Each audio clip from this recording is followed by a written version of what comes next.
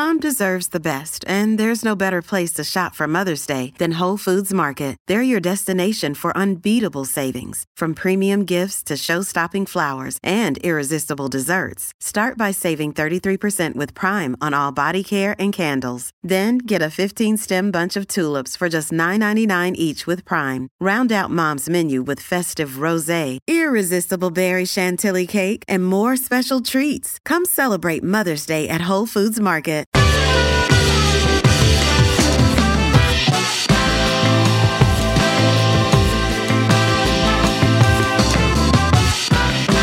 Happy holidays, financial feminists. We have a special episode for you today, a little different. We're actually sharing the audio from my time on the Man Enough podcast.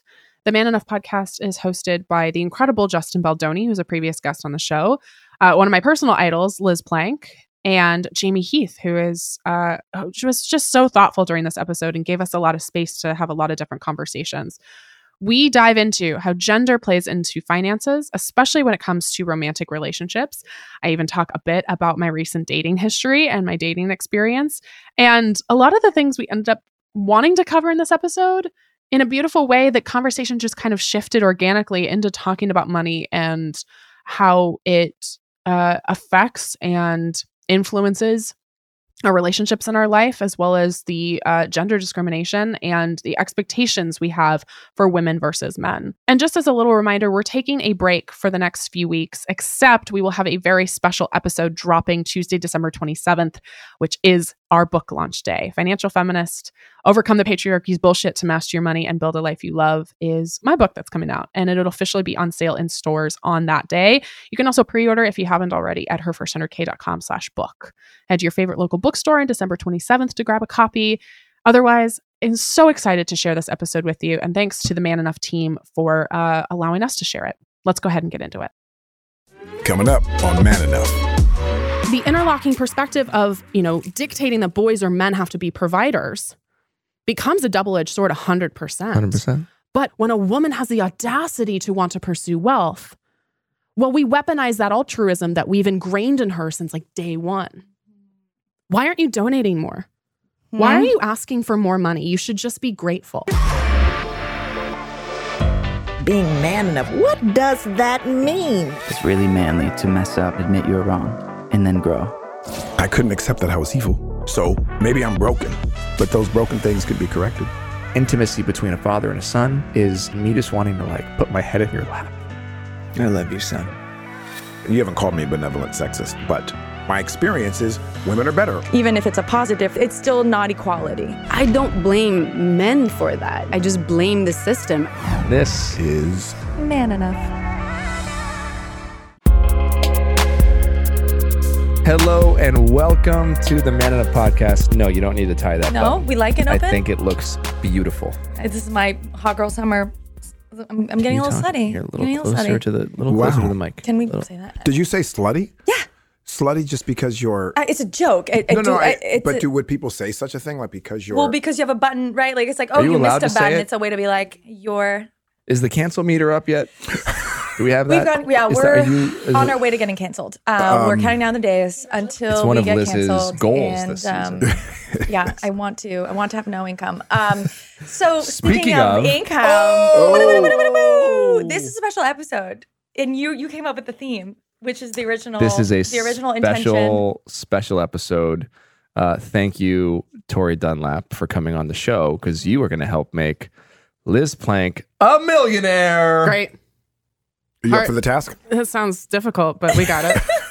In a recession. Amazing. So we have a guest with us. We do. That we really want to talk to and learn Thanks about. for bringing it back.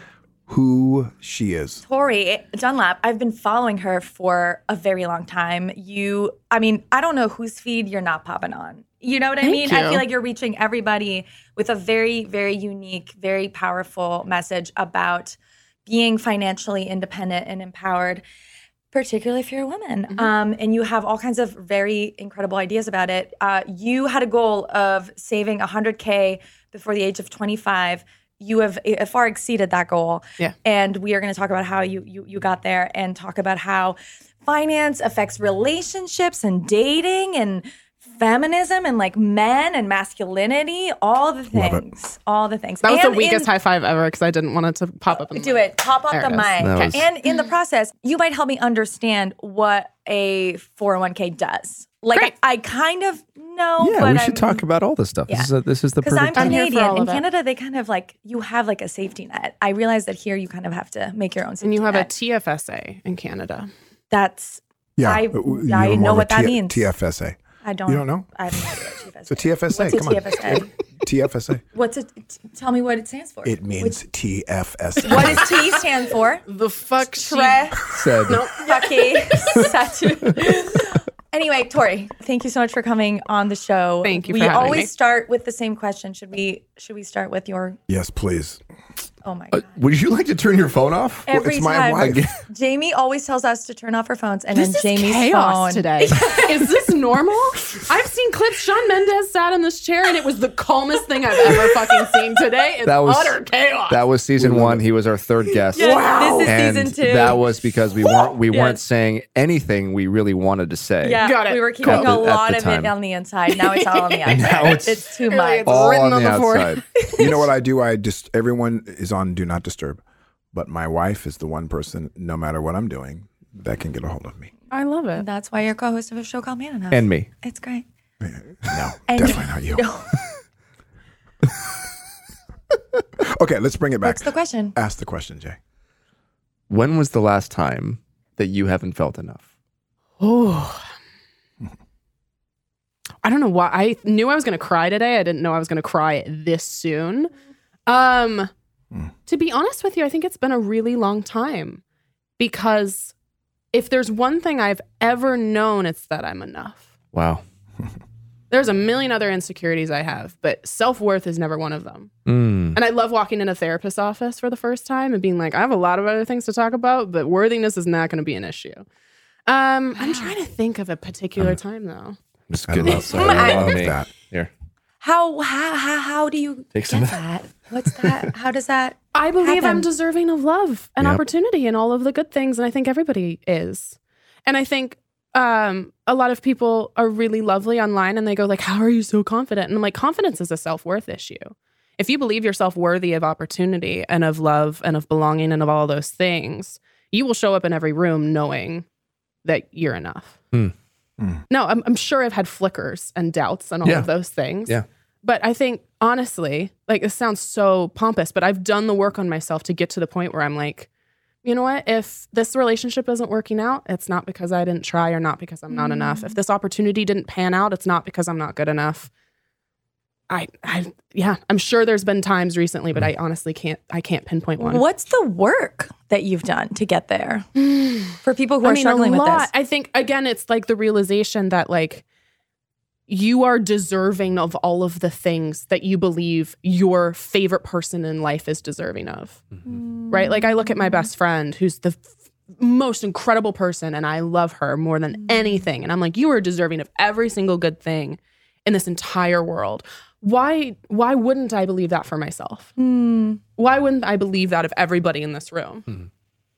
I love that. I love it. I love that because we often hear like, be your own best friend, but it's like, be your favorite person. Oh, I'm my favorite person to hang out with. I literally went to solo dinner last night, ordered a glass of wine, tried 2 different wines, picked one, like focaccia. Just, it was great. Sat there, had just a grand old time. And that's my favorite. How do you? You're like that, Jamie. What's that? I feel like you guys are similar in that way. Yeah, that resonated with me. I appreciate you saying that. I am curious, being a woman Yeah. and making such a wonderful, bold statement that self-worth is not something you ever struggle with. And It already makes me nervous, even me just saying that. Why? Oh, Why? I can hear the Instagram comments. What are they going to say? Oh, they're gonna say, oh, you're conceited. Oh, she's cocky, right? But if a man shows up Right. and is like, yeah, I'm confident and I know my worth, and they're like, oh my God, good for you. That's such a strong man, right? Isn't that interesting? So that women will attack you then for saying you're confident. I think men as well. And men will, when I say I have self-doubt or I am vulnerable, then it's like, oh, you're not a man.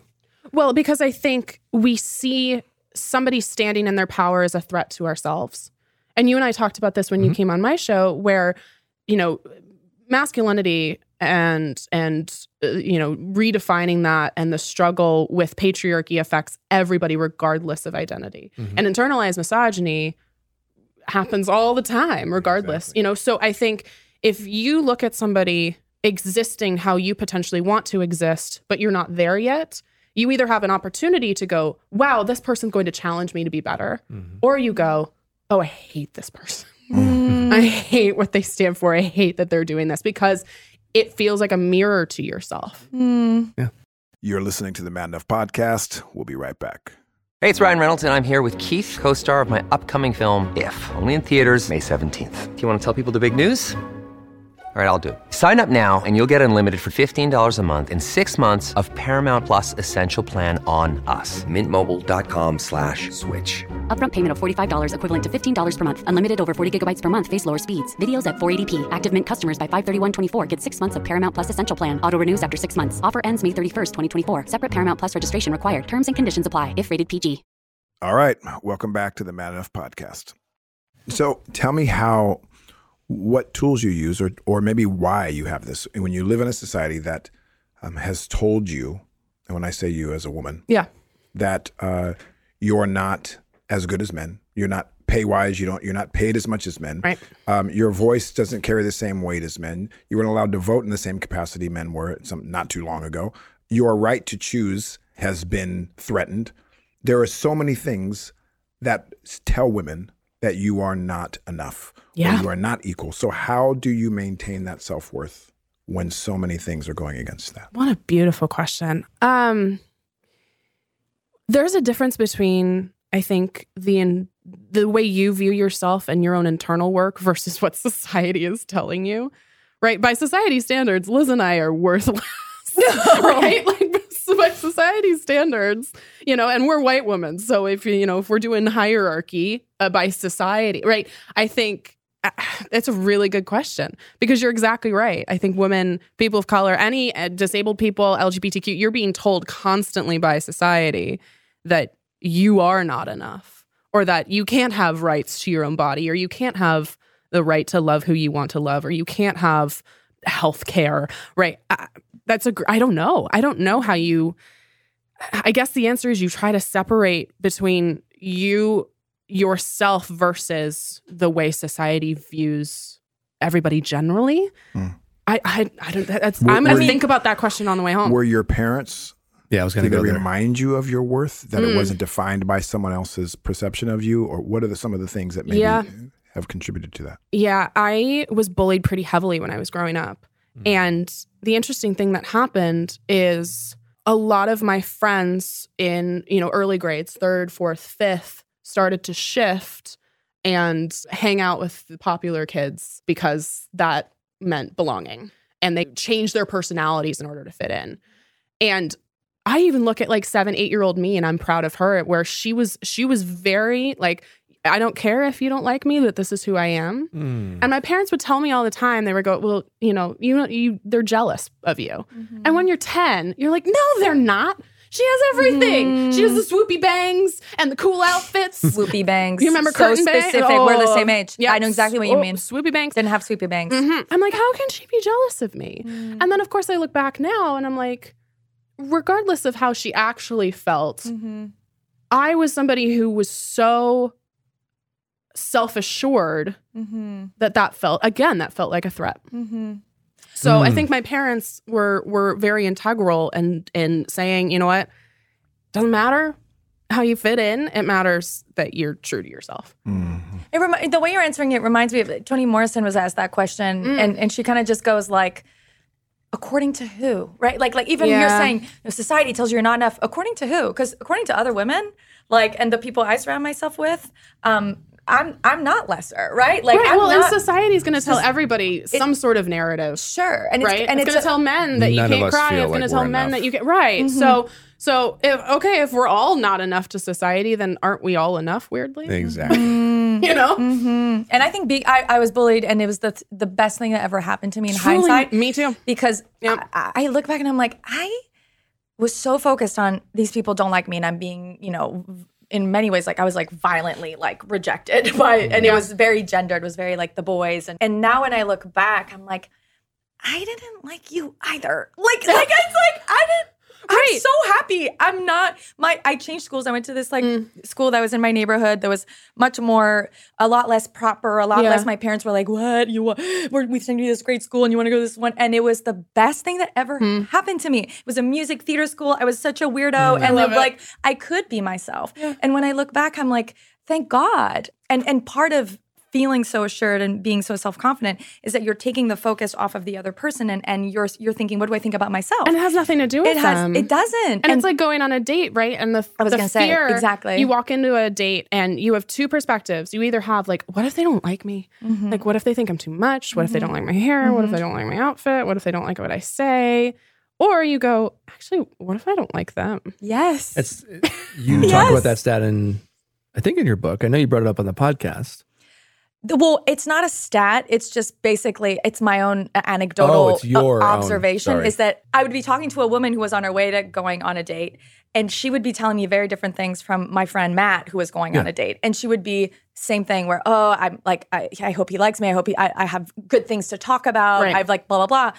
And the guy, Matt, was just like, I hope I like her. Like, I hope it'll be entertaining. And if it's not, then I'm going to leave. I want to asterisk that with, it's not just like, am I going to like them? But like, are we going to get along? Yeah. Right. And it's not so much about the fear that maybe this person won't vibe or gel with me and more just like, actually, I hope that they get along with me and I get along with them. Like, that's the hope. Or it's like the path to then finding the person who I do get along with. You know what I mean? It's like, it's trying to control the outcome when I really think sometimes I go like, I'm so silly. Like, why would I try and make it work with someone I don't even know yet?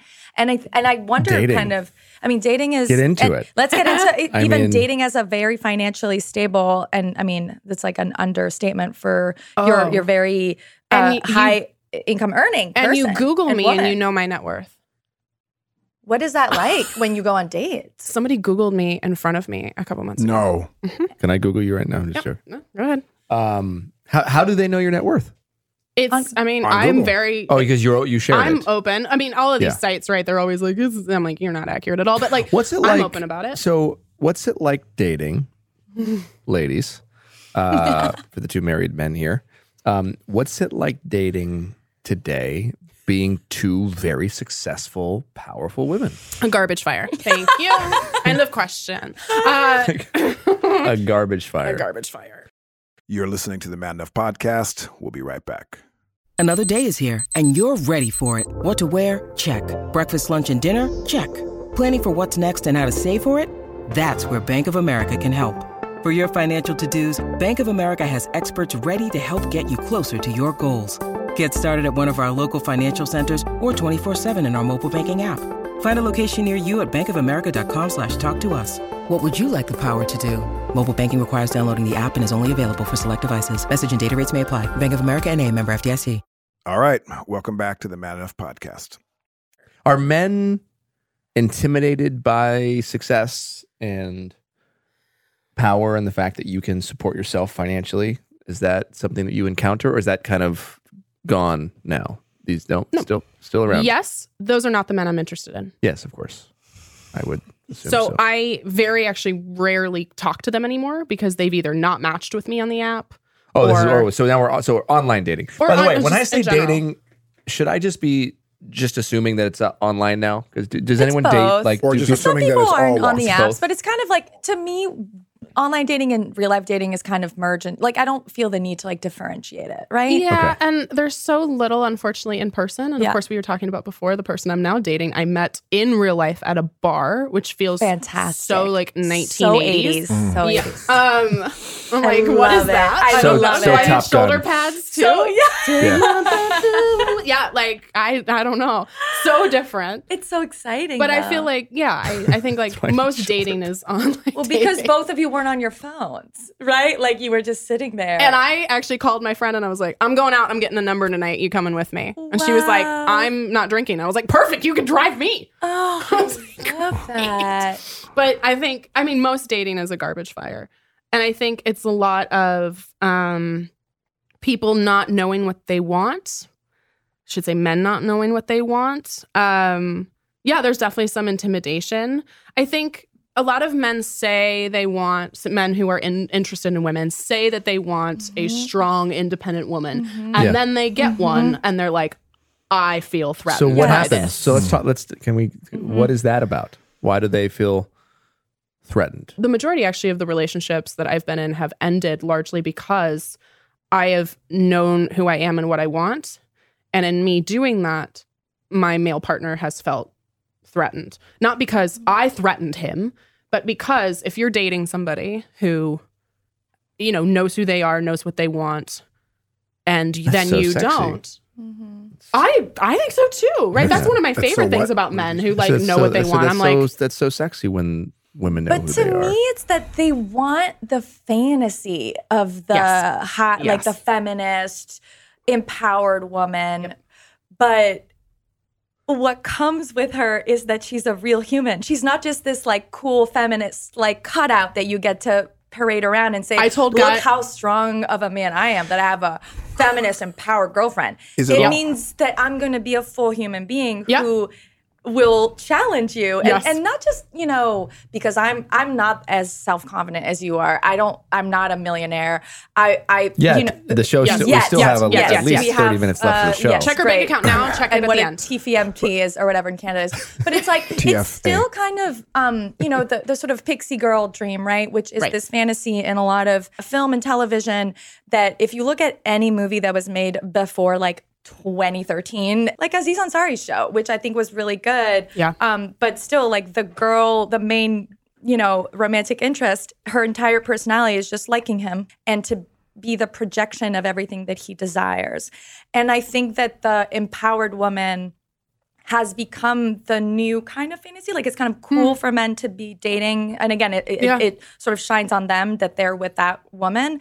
Well, it makes them feel better, I think. It makes them feel better, but then they're not ready with us being full human beings in that strength. Having your own likes and interests outside of them. It's actually worse for me anyways, when I'm with a person like that, because then it kind of feels like gaslighting, right? It kind of feels like, wait, you're telling me you want me for this, but then Could part of it be that there are men that do want a strong, independent, financially stable, all of the things in a woman?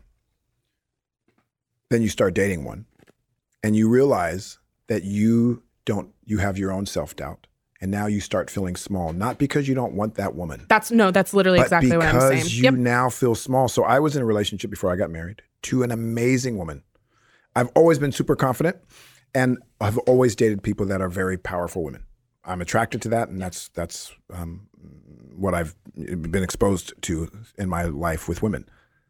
But then there was a time when I felt really, really small. Now, I was still attracted to powerful women, but I found myself all of a sudden, because I didn't know my way out, because my life was blown up, and all of a sudden I could not keep up.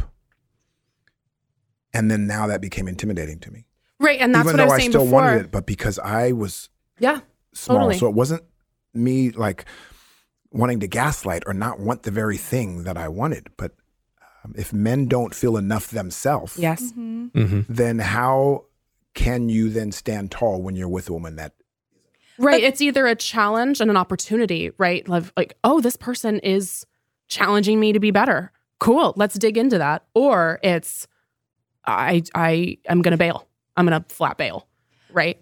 And you those need are to the two be options. Able to communicate, right? I saw Michelle Obama in this really powerful interview where she kind of compared it to sports. Like, why would you want like your teammates? Why would you want like a shittier teammate? Yeah. Like, don't you want a teammate that's really good?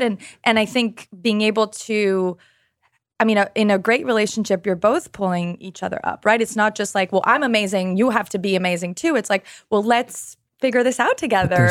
How can you, right? And Chris Rock says this, right? Like the tambourine example. Do you guys know what I'm talking about? No. Where he's like, there's always one person that is playing the tambourine. You both can't be playing the tambourine.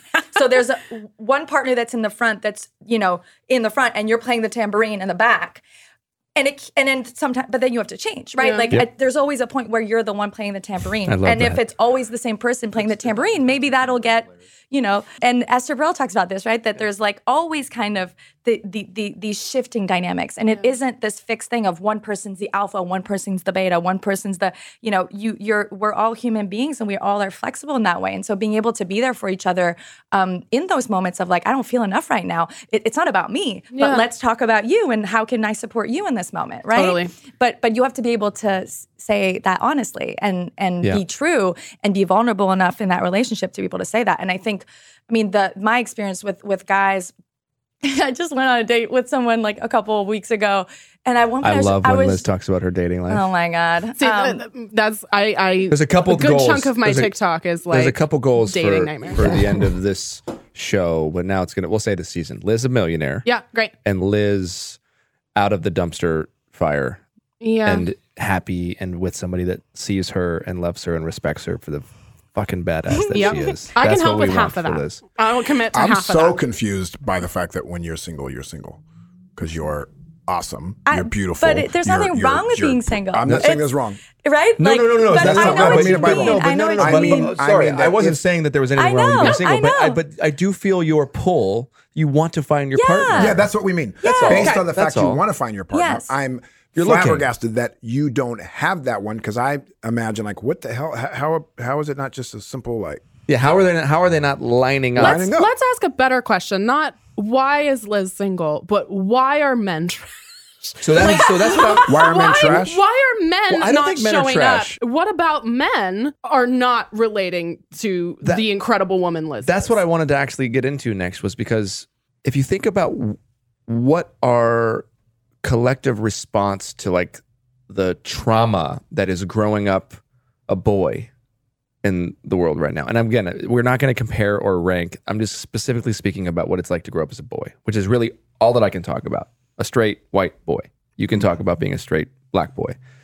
Very different experiences. But what we know is from age 1, we look at our fathers, we look at other boys, and we know that we have to be the providers, that we have to be the protectors, and that our worth is tied to how we are able to man up and take care of and protect women from other men, keep them safe, provide for them financially, right? And it's the focus isn't even on like being a good man, a good human. It's literally like be big, be strong if you can, be successful, be the strongest guy in the room, be the hardest worker in the room, take care of them, take care of everybody. That's your value. So it almost seems like when we meet a woman who doesn't need that, when we meet you or we meet you, our brains are like, where do I fit? Where do I fit in this situation? I don't know where's my worth. What am I supposed to do with you? I could read a text from the person I'm now dating an hour ago that just says that. We're having conversations about it, right? And it's an opportunity to talk about it. It's so important because one of the things I do in my marriage is if something comes up like this, if I'm feeling something, I share it.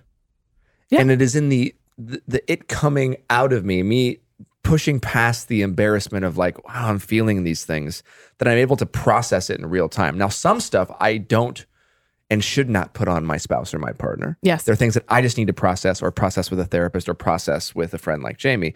There are other things that I can process with her. The vulnerability because of that. They have to do with the both of us. So what I hope for any man listening to this right now, because I believe that men deep down want a strong, empowered, badass, powerful woman that knows who she is and knows who she wants. Because that is going to then eventually, in a heterosexual relationship, pass on to your children. Like if you have a girl, why wouldn't you want that for your daughter? She's not gonna learn that. I mean, she's gonna learn a lot from me, of course, but she's gonna also learn that from her mother.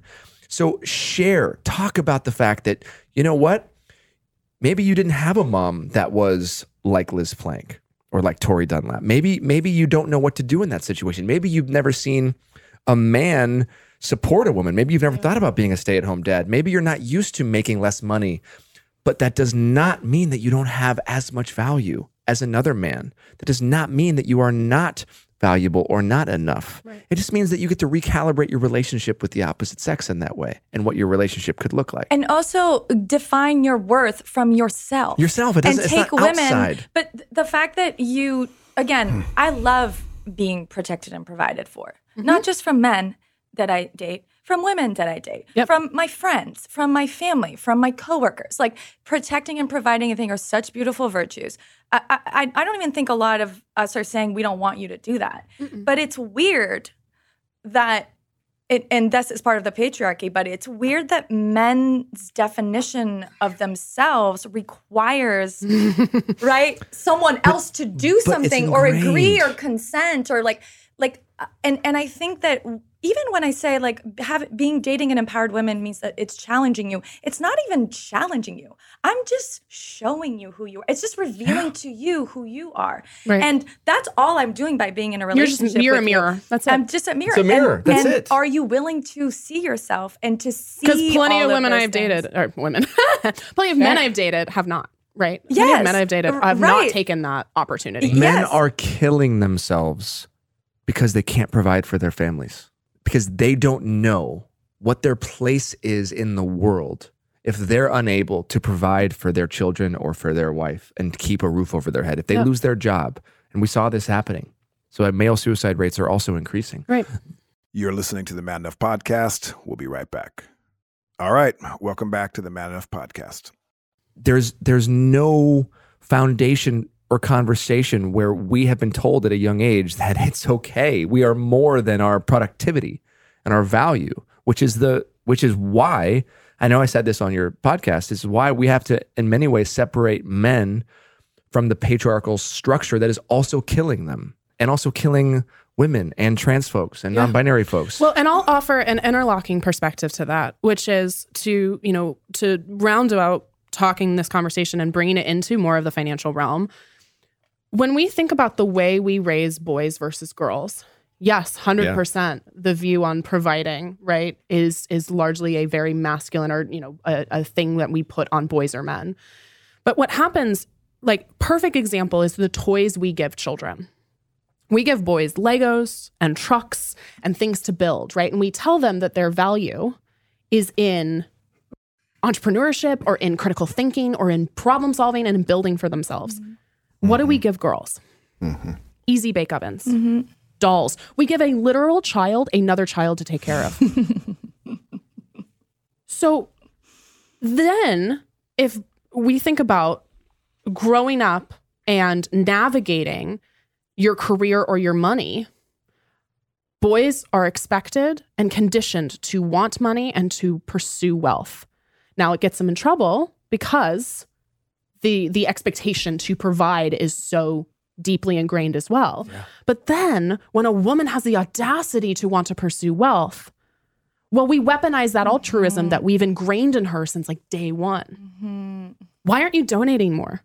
Why are you asking for more money? You should just be grateful. Yeah. Right? So weirdly, the interlocking perspective of, dictating that boys or men have to be providers becomes a double-edged sword 100%. 100%. But for women then, we're also actually told to be caregivers and to constantly sacrifice ourselves and have our identity be in every single person around us. Care for another child, care for people, make food, make all of these other things. Don't problem solve and build your own brain. Yeah. And then, of course, as you grow and you have the audacity to want money as a woman, well, suddenly then, in order to tax her, we weaponize her altruism. And when you say weaponize her altruism, what do you mean by that? The TikTok comments I get, which is like, why aren't you donating all of your money? Why are you charging people for your services? If you really loved this, you should just do it for free. And then the interesting response that I have is not, I deserve to get compensated for my expertise. It is, oh, well, I have team members that I have to pay. I have team members you that feel I like have you have to pay. defend yourself. Right. Yeah. I have team members I have to pay, and this is a company that employs other people, and I pay their salaries. Not like that. Plus, I deserve to get compensated for my value. Well, it's not like men are getting the same questions. No, they're not. No, they're expected to. Because men are applauded for the pursuit of wealth. They absolutely worship that. And if a man is photographed on a golf course in a Rolex, it's like, cool, you must be doing well for yourself. If a woman is in a designer dress, it's like, that's such a waste of money. It's so frivolous. What are you doing? Well, the amount of female politicians who've been, told this is how much your suit costs, and I've never seen any male politician have a page 6 article about wearing a $2,000, Armani suit. No, and the interesting thing that happens as well is it's the worst, unfortunately, from women, because again, if you see somebody in power, so it's women commenting about women. It's both, but women in particular will go, "I'm really excited for you, but you're bragging a lot." Don't take up too much space. Exactly. Yeah. Because the patriarchy has told them there is one seat at this table. There is one seat at this table for a woman or a person of color or a queer person. There is one seat. And if we all fight each other for that one seat, well, suddenly the patriarchy doesn't have to do anything. And they think they're protecting you because they've been burned by being too braggy, right? Totally. And it's with all of the love in the world. I see that for what it is, which is, God, you've been told to play small. And I'm so fucking sorry. Yeah. And how does it affect female entrepreneurs? I mean, we've been seeing sort of all of these women. There was like that recent example of the Glossier. I don't even know how to say it. Glossier. Yeah. The company with the woman. I don't know anything. Emily Weiss. Emily is it Weissman? Yeah. Basically changing roles, going from CEO to like another position, and being like, it's the end of the woman, girl boss. Like, and it's like if the New York Times, that bullshit headline, I was so upset by that. Can you tell us what that was and why it's wrong? It was basically. I wish I remembered the headline, but there's been this reckoning recently just about workplace culture, right? And about what we demand of our leaders and how they show up. And women have taken the brunt of that. And so what we do is we put people on pedestals, right? We put anybody, celebrity, CEO, entrepreneur on pedestals. And then we're really excited when they fall off the very pedestal we put them on. And we're especially excited when we put women on a pedestal and then they fall. So like in the same way that like Steve Jobs is heralded as, this innovative thinker when he screamed at his employees and didn't shower for days, there's this, again, double standard where if you have, all of these stories coming out now about toxic workplaces that women run, that gets all of this press and all of this negative attention. Now, I want to be clear. Toxicity in workplaces has no place, regardless of a gender identity of the CEO or the person running it. But, we look at Elizabeth Holmes, like perfect example, right? Who I'm obsessed with that story. And I know I'm obsessed with it because it's a woman. And I don't think there would have been as much of a fallout and as big dramatic changes had she not been, at the time, the youngest self-made billionaire in the world. Female. As a woman. Yes. Right. Yes. And I mean, I have friends who are female entrepreneurs, just entrepreneurs. Thank you. Yep. And my friend, Audrey, started a company called Curious Cardinals, which is like an ed tech company.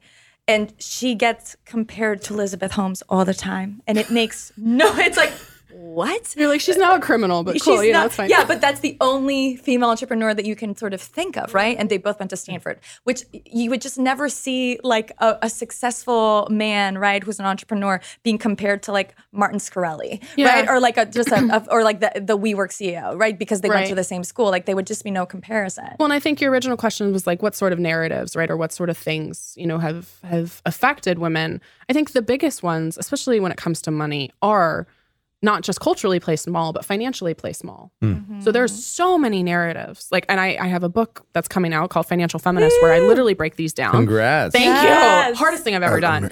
My God, writing a book. It's insane. So the very first narrative that everybody in this room, I'm sure, has heard is that talking about money is taboo, right? Don't talk about money. It's impolite. It's gauche. We shouldn't talk about it, right? We'll talk about any other topic. We'll talk about sex. We'll talk about politics, religion, death. We'll talk about literally anything else before we'll talk about money.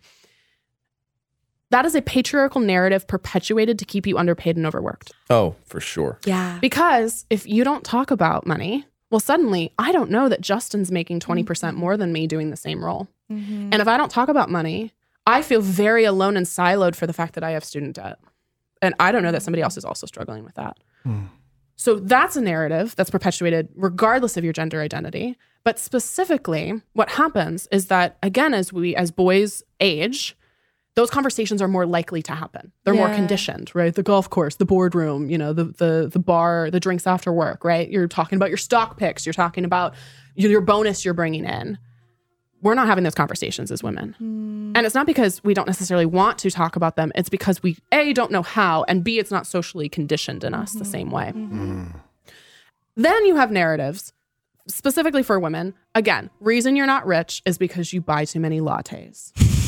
Or you got a manicure once and... Get your hair done. Right. But we know, especially for women of color, that if you don't show up a certain way in the world, and especially in the workplace... Yeah, you're not getting the job. Right. If I show up without makeup to a job interview,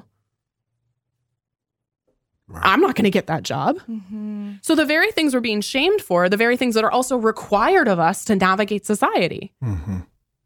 But they're the reason you can't buy a house. Deprive yourself constantly, right? You Google how to grow your wealth. Guess what shows up for men? Investing, real estate. Guess what shows up for women? Deprive yourself. Minimize as opposed to maximize. Really? Yes, as opposed to, it's like, here are five hot stocks for men. For women, here are 5 meals you can make under $5. What? Right? Wow. It's 2022 and we're still dealing with this. Right. And there's this amazing quote that you say, a man is not a financial plan, right? Financial plan. And in a way, brilliant, the fact that we are told to depend on men and that men are told that they should provide for us, it keeps women unsafe. Yes. Right? And I do want to say, I was independent. not the first person to say that by any means. But I think, again, even in 2022, the vast majority of heteronormative relationships, the woman is handling the day-to-day finances. The budgeting, the coupon clipping, right? The grocery store shopping. Men are handling the investing. Men are handling the wealth building. They're handling the bigger decisions. Yeah. And then weirdly what happens, my work is largely with women in their 20s and 30s, but we have a ton of people who are 40, 50, 60 who either are separating from their partners or their partners have died and they're like, I have no idea what my password is to these accounts. Wow. I have no idea what the stock market even is.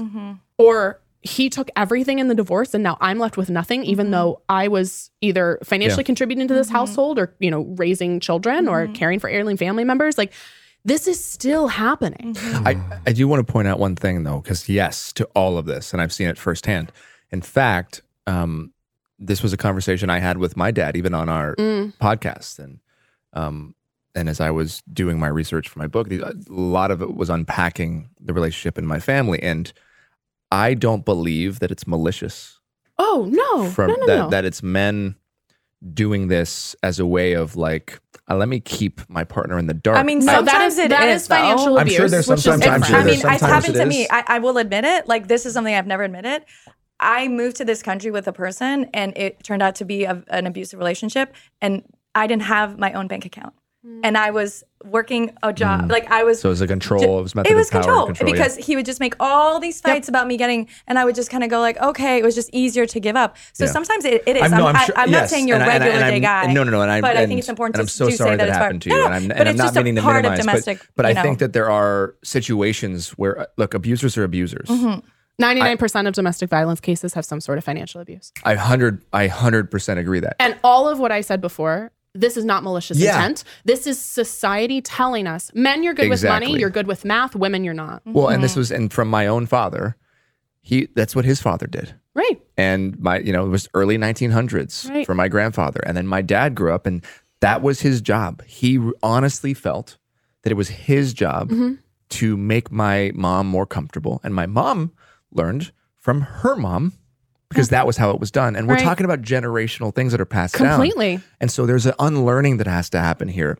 Honestly, on both sides, I think that what you are doing is so damn important for women. And I also think it's important for men to unlearn and to question that part of themselves that thinks that they have to do it. Yeah. Because my dad, when I brought it up to my dad, he's like, I never thought about it. He's like, I was just trying to help my family. Yeah. And he was sincere in that. Now, the consequences of it is, my sister then learned from my mom. And now she, at 30, is reformulating her whole idea around money. And that's a beautiful thing to bear witness to, seeing her become her own financially independent woman. But this is how it's passed down. And yes, there's abuse. And yes, there are men that do it to manipulate and to control.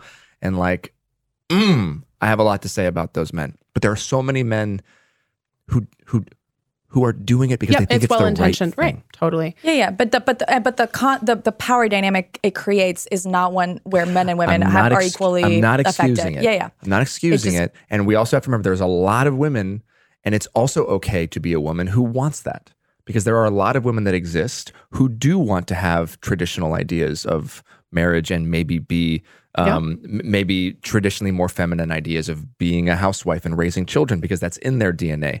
And there's got to be room for everybody. Yeah. I mean, it's that everyone should have a choice. I And just wanna right make now sure we're we're not- falling into because there's no way women are just choosing not to have money, right? And Like, I will No, say, no, no, no, I will no, say for sure. right. as like- well, I very much believe personal finance is personal. That's one of the things I say all the time. Your choices are about 20%. Your circumstances are 80% when it comes to personal finance. There are a few hard and fast rules I have, though, and one of them is that regardless of your identity and who you're with, you need to have some of your own money.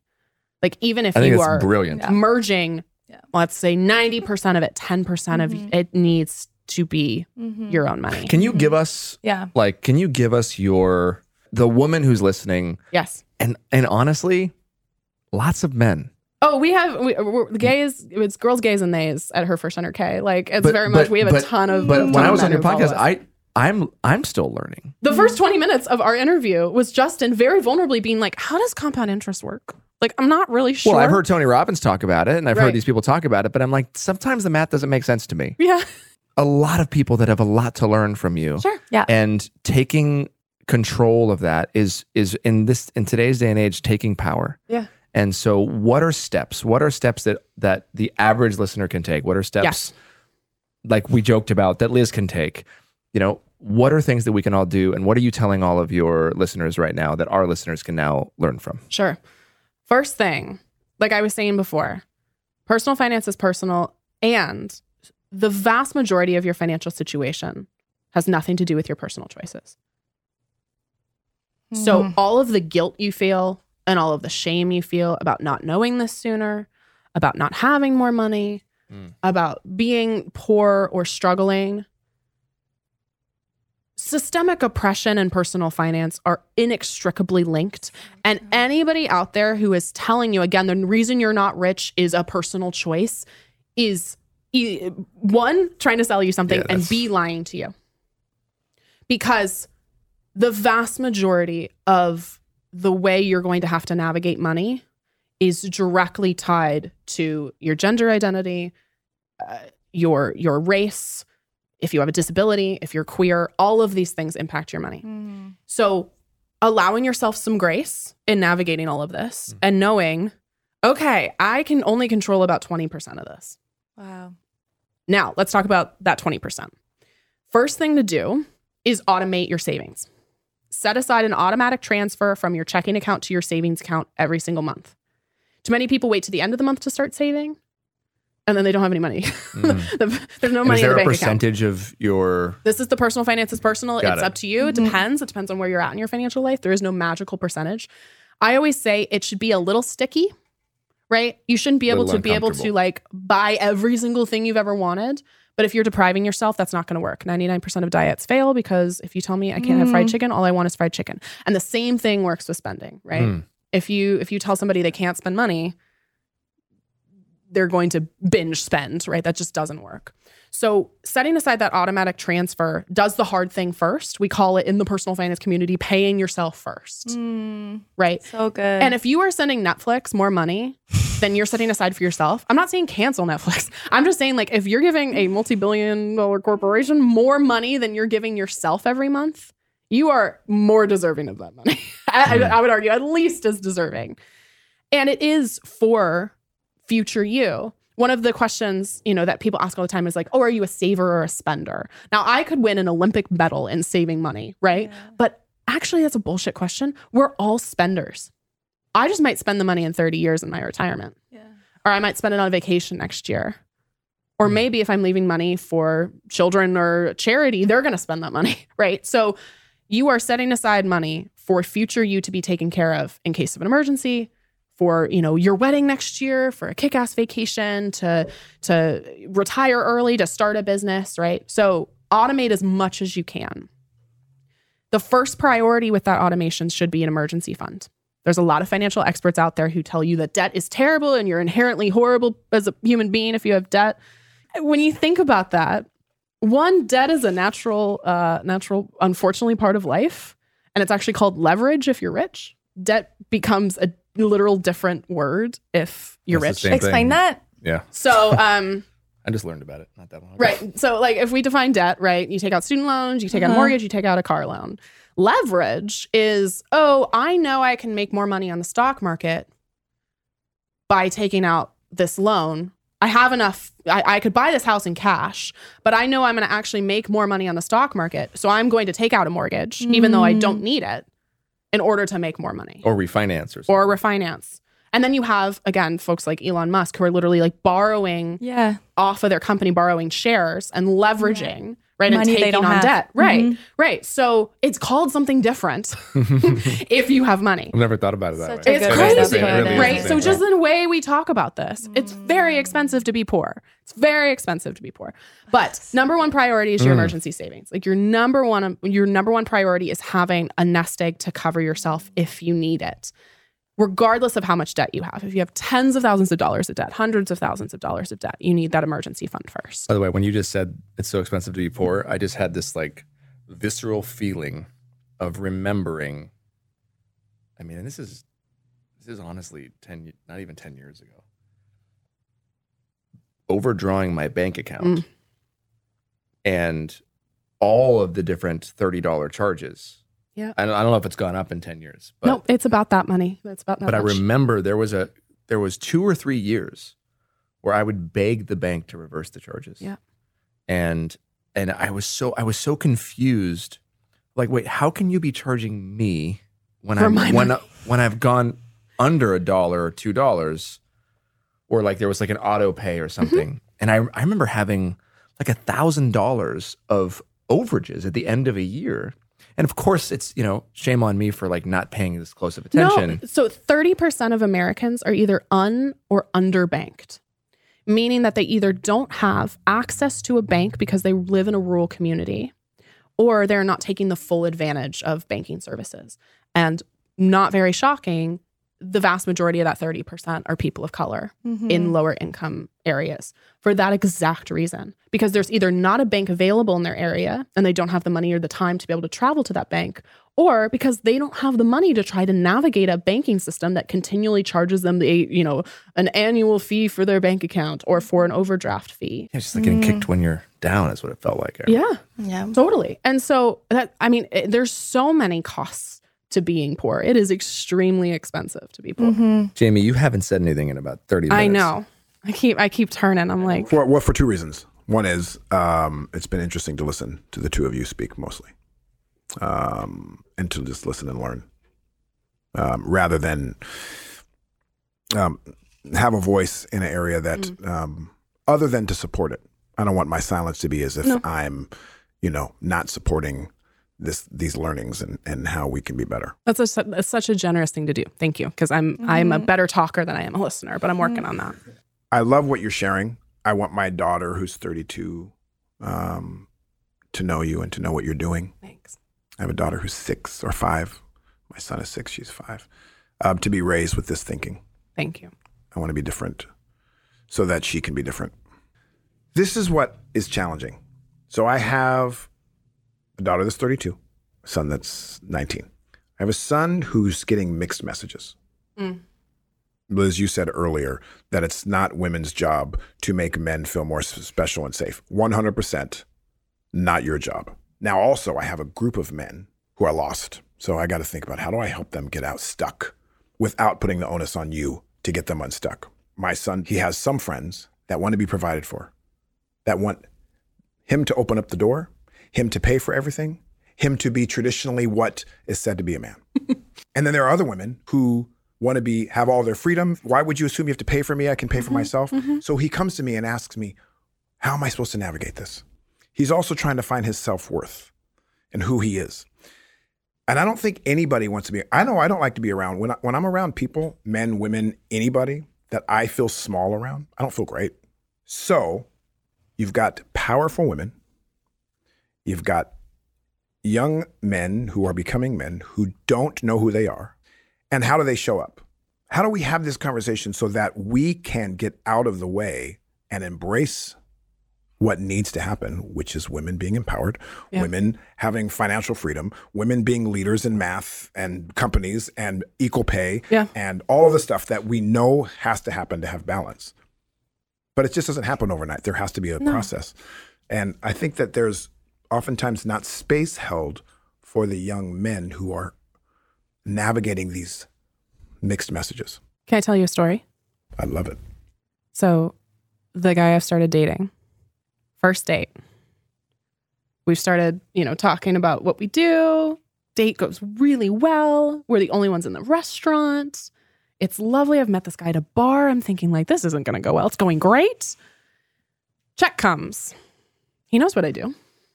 He's Googled me before this. He knows. He gets this look on his face and he goes, looks at the check, looks back up at me, and he goes, I would really like to pay, but I don't want to offend you. Can I pay? And I go, yes, you can pay. That's fine. That's lovely. I think it's communication. Mm-hmm. Sure. I think it's a great point. I think it's having conversations. Because if we're too scared to talk about all of the rest of the things in the relationship, our sexual compatibility, do we want kids or not? How are we going to communicate? Like all of these things, money should be part of that conversation. Yes. And of course, if you're going to date me or be friends with me, that's a given. Like we're going to talk about money.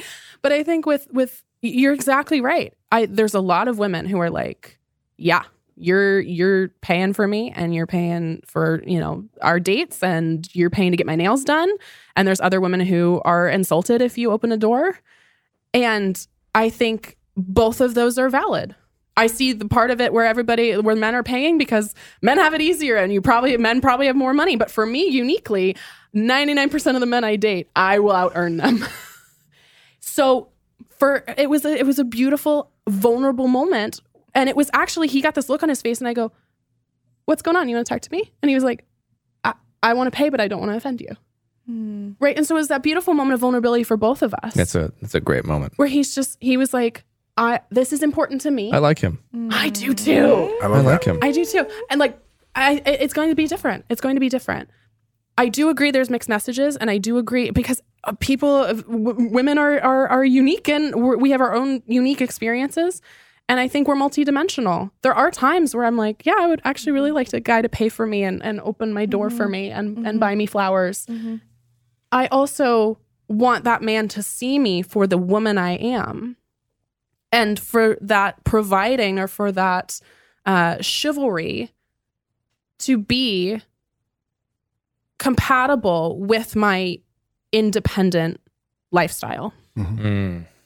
Like, I want that to be something that supports who I am and supports our relationship rather than the default or what our relationship is built on. Agreed. Mm-hmm. I don't have an answer. And I want my son to be one of those people that would show up that way for you. Yeah. And I also know that my son, maybe my son's a little bit different. Hopefully I've raised him differently, but maybe many of his friends or traditionally may not be equipped with the tools to show up in the way that he should show up for you. Yeah. To Justin's point earlier, I think there's some of that. I love like concrete ideas of things that people can do and listeners can do. And because I've heard men complain, I've heard men being very confused, all these mixed messages, and that's a real thing. I think what you tapped into with Nak is a real thing, and I think that adult men are trying to figure it out. So, adult men, if you're listening to this, step outside of your comfort zone, be vulnerable with the woman, and ask. Now, I know, sure, you've seen Casablanca and all these old movies where you just grab the woman and kiss her, and you just do these things, and there's an energy, there's a masculine energy to maybe this idea of what it means to be a man. But I would argue you can still have the masculine energy and be vulnerable and open and soft and say, I'd love to pay. Is this okay with you? I think that's more masculine than just taking that the is chick, so right? hot to me. Literally that me moment, too. like date was already going well, and then that happened, and I was like, oh. Yeah, right? But sometimes the answers, as complex as we make this conversation, sometimes there are simple answers. And I have never in my life been steered wrong or gone the wrong way when I have been vulnerable and asked a question in my marriage or shared something. And I would just say to default to that, to just ask.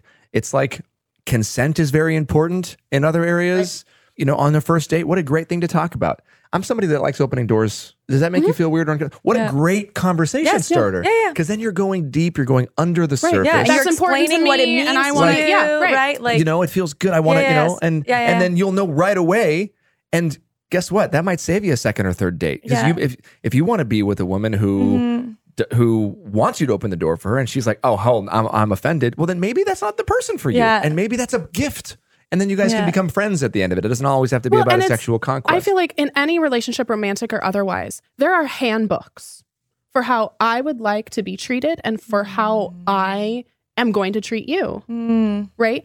And unless you give me a new handbook or you give me a new addendum, every person's different. I'm going to treat you how I treat So like literally we're having conversations now, getting to know each other where I'm like, how can I support you? Like, what do you need? Right? Like, how do you just need to talk, or do you want some advice? Like, what do you need? And literally in a half hour before we started recording, and we had this, and he was like, actually, I just need some reassurance that I'm on the right path sometimes. And I can give an example. Like, I went on a date with this guy, and I think asking questions is an opportunity to get to know each other more, right? Like, instead of seeing this as a challenge that's like, I'm confused, so I'm not gonna, I'm gonna pull back. It's like, no, lean in. Ask and say what you like. Like, I remember being on this date with this guy several years ago, and he was like, I really like making your plate. Like, I love like when the food comes in, like, but I don't want you to think like, is that okay? Or like, because again, he'd Googled me too. Right.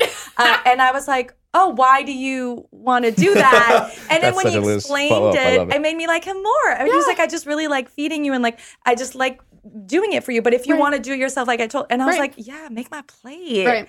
Do it. Right. It's just an opportunity to get closer. It feels good to be of service in some way. Yes, it's okay. And now I understand, as opposed to him just doing it, and then maybe it would have been like, oh, okay, or he thinks I can't do it for myself. Yeah, but let's just talk about it. My dad still opens the door for my mom. I think that's really, really sweet. I open doors for everybody, regardless of gender. So you were on my podcast, Financial Feminist, and we talked about there's this interesting statistic that when they do the census data every year, men who make less than their women partners will lie and say they make more. And women who make more than their male partners will lie and say they make less. So the guy I've started dating, he voice noted me this morning and was like, hey, I got to the part of the podcast where you're talking about it. I thought it was really interesting. And I go, what are your thoughts in response to it? And he goes, I think it's sad that they both have to lie about how much they make in order to perpetuate what society tells us. I used to find it a little intimidating to be with someone who makes more than I do. That's of course not saying I don't want to make a living. I know it's just been a gradual process. He's struggling with like what he wants to do next. And so I was like, how can I support you / reassure you? And he goes, I'm going to have some tough days. One thing I try to remind myself is that I'm doing what I love.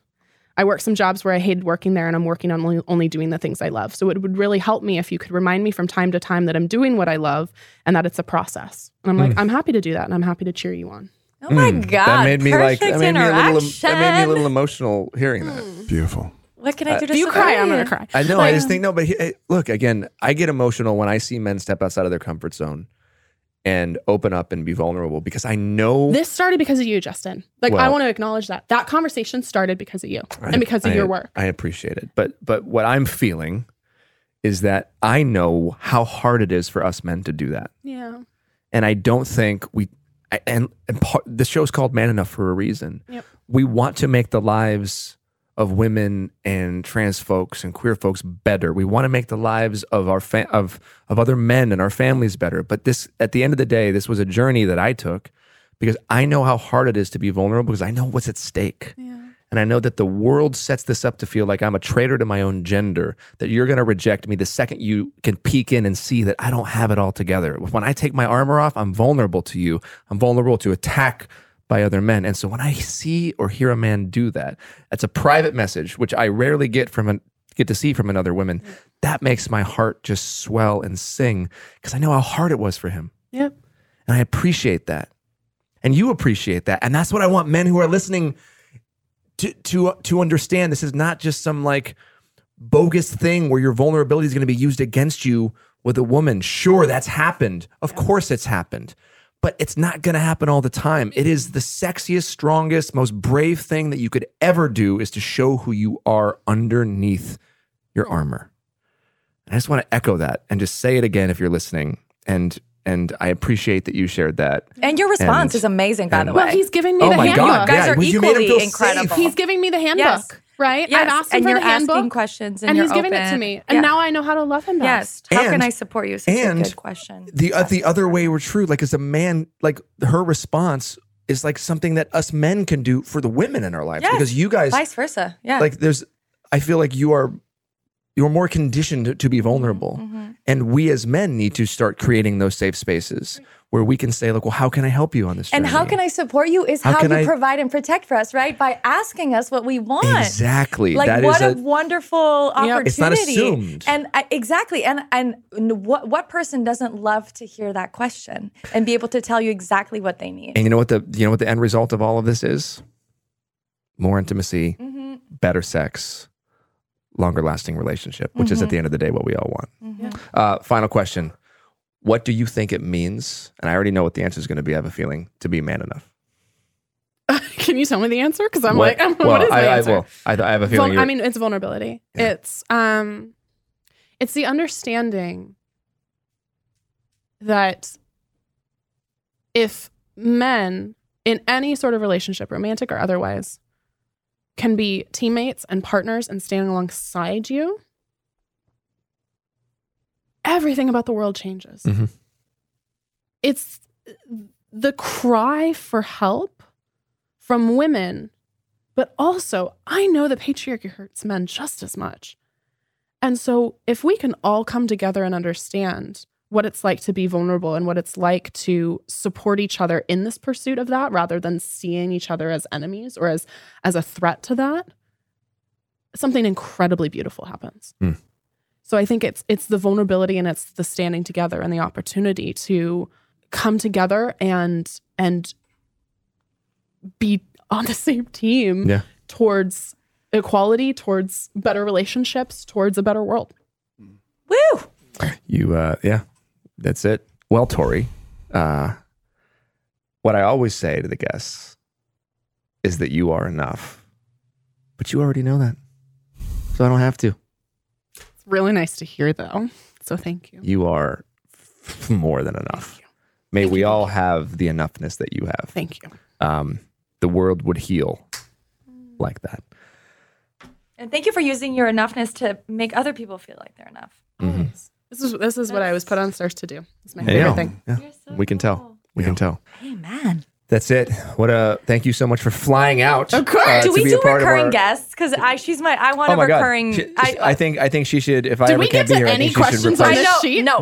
Don't worry about it. This is what happened with you and I too when you came on. We didn't talk about one question. I just asked you a lot of questions about all kinds of stuff. And then I also want to say something I've been thinking about for the last 40 minutes. Is we were both getting very passionate, not against each other, and I was about to interrupt you, and you had to stop me, and I'm sorry for that. I remember. But I know, but I do. I think about it, so I just wanted you to know that. I'm bad at interrupting too, and I'm sorry. Well, we're at this point. We're family now, but but you were having a point, and I think I was just getting ahead. So I love you. So with that, thank you so much for listening to the Man Enough podcast. Where can they find us, Liz Plank? manenough.com/podcast. Podcast. Yeah, go on podcast.com. It's my podcast. That's how I get to 1 million. I do a podcast. manenough.com/podcast. That's where you can find everything. Awesome. All the episodes. And Liz Plank's going to have her own mini series podcast coming out very soon, which we're going to support. My eggs. We're going to support. She's talking about freezing her eggs. And maybe Jamie Heath will talk more in the next episode. Thank you for listening, Jamie. It's such a pleasure to listen. I hope you bring back all that wisdom to your son. I will indeed. He's a special boy. We'll see you next time. This is Man Enough. Thank you for listening to the Man Enough podcast, produced by Wayfarer Studios and presented by Procter & Gamble, in partnership with Cadence 13 and Odyssey Company. Hosted by Justin Baldoni, Liz Plank, and me, Jamie Heath. If you like what you heard, please follow us and tune in weekly as we undefine masculinity and learn in real time. Justin Baldoni, Jamie Heath, and Tara Malhotra Feinberg from Wayfair Studios, Mark Pritchard and Anna Saalfeld from Procter & Gamble, and Chris Corcoran from Cadence 13 are our executive producers. Kayla Nicholson is our producer. Ashmi Elizabeth Dang is head of marketing, and Susie Landers O'Connell is our lead editor. Thanks for listening.